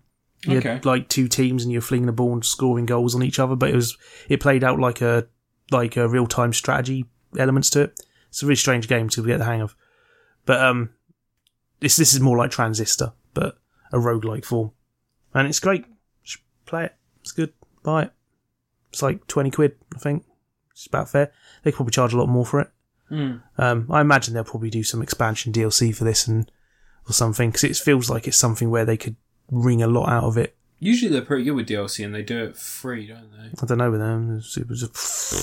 I haven't played one of the Supergiant games in proper depth since Bastion. I played Transistor for a bit. It was good. I have Transistor on the Switch. I haven't played it yet. No, Transistor's good. You've got a talking sword in it. Everyone likes a talking sword. And you can upgrade it, can't you? Yeah. In this one you don't get a talking sword, but there's a zombie that you get to beat up when you select your weapon, and he wants you to beat him up. He's like, hey, hit me. Beat him up. Just like in My Brain's Shut Down. Yeah. Your brain has shut down. Just like in out your ears. Not Ghost of Tsushima. Fuck's sake. From Software's game. Sekiro. Yeah. Just like in Sekiro. I quite like Dusa. She's a character in it. Yeah. She's a floating Medusa head who's who's basically... I don't think she's officially meant to be the janitor, but everyone just seems to make her clean everything up all the time. and she's really eager to please. And if you get to the edge of something, she comes and knocks you off of it. But she you find out there's like a room that's been locked off early on because the first time you left Hades, Cerberus went nuts and trashed it. And it's like a bar. And when it opens up, she's in there and you see her every now and again. She's like, oh yeah, don't worry, I'll clean stuff up for you. She's got a crush on Zagreus and she keeps flying away when you talk to her. Oh. But you can gradually repair the hull from the stuff that she didn't manage to clean up, like the amount of Cerberus hair and claw marks all over the place. So you can build the hull up and stuff. That's cool. There's one locked door I haven't opened yet and I want to figure out how to open that. I reckon that's something you unlock a lot later though. But no, it's really good stuff. Like, quality game. Game of the year contender stuff. Oh. Really top notch. That good, eh? Yeah. People like it. I've noticed because everybody's talking about it, and like I said, I wanted to get involved, but I have too much stuff I need to play. Yeah, it's because you keep buying games. Yeah, and also working now. And new Switches. Look, right, if you don't have at least 6 Switches, what are you doing? How are you going to play all the games you want if you don't have 6? You just play them on the one console. But then you have to take the cartridge out. Hey, Anyway, I'm done. Alright, yeah, so am I. Suicide Pact? What?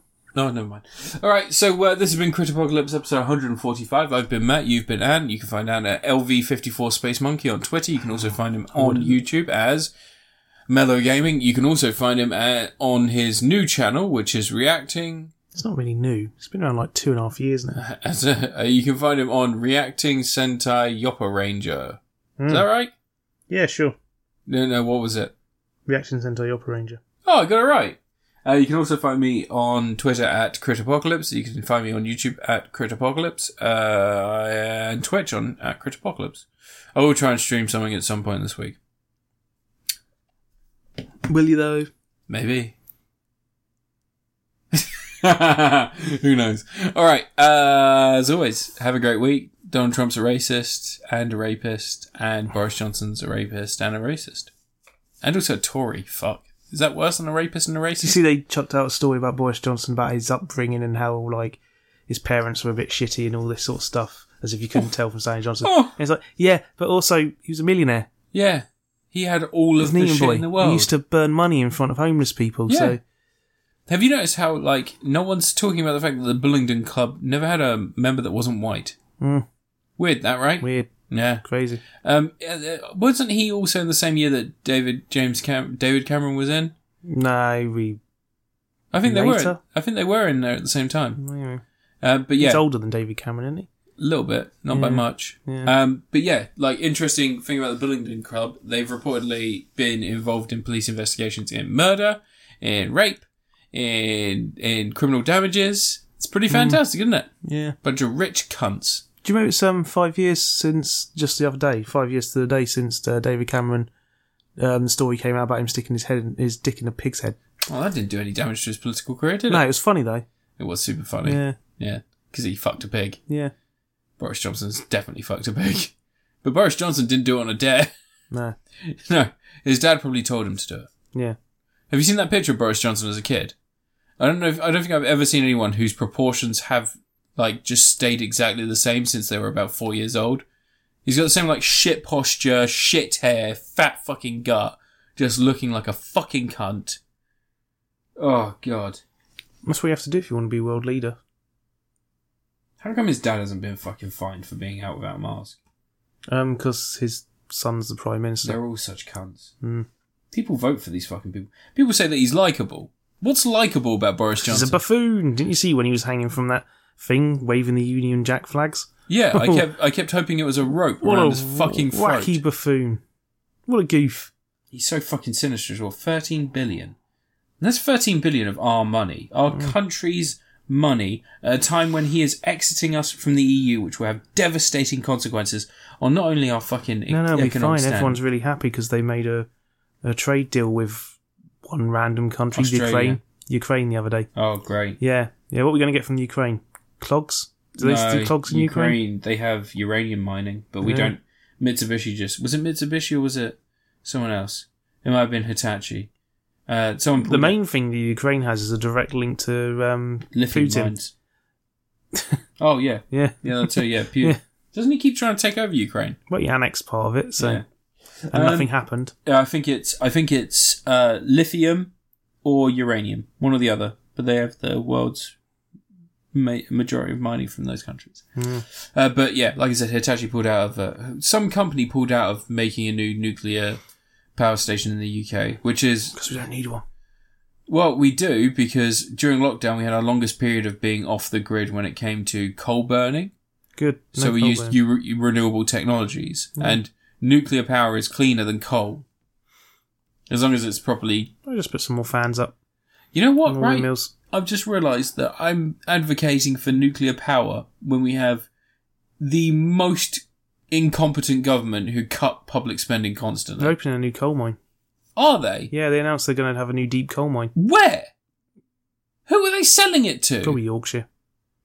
They're just going to fucking sell it to America, aren't they? It was what they had in the old days, in the good old days. But people Before died. some socialist got rid of coal mines. Margaret Thatcher, the Tory? Yeah. But they want you to forget. What about steel? Are they going to be trying to fucking create British steel again? Shaquille O'Neal film? No, there'll be British steel again, won't it? Yeah. But that was fucking terrible because we didn't have the... Oh, people don't know history, do they? No. What is it that people think about our history? It's all rose-tinted, isn't it? It's the good old days when there weren't so many of those, like, black folk around. That's what they like. Didn't Rees-Mogg claim that gays didn't exist before a few years ago? Didn't Rees-Mogg claim that we... They like that. Didn't Rees-Mogg claim that during the Boer War we put women and children in camps for their safety? Probably, I don't know. After we burnt down their farms to make sure that there was no means for providing food to the soldiers that were fighting us in the Boer War. And everybody was saying...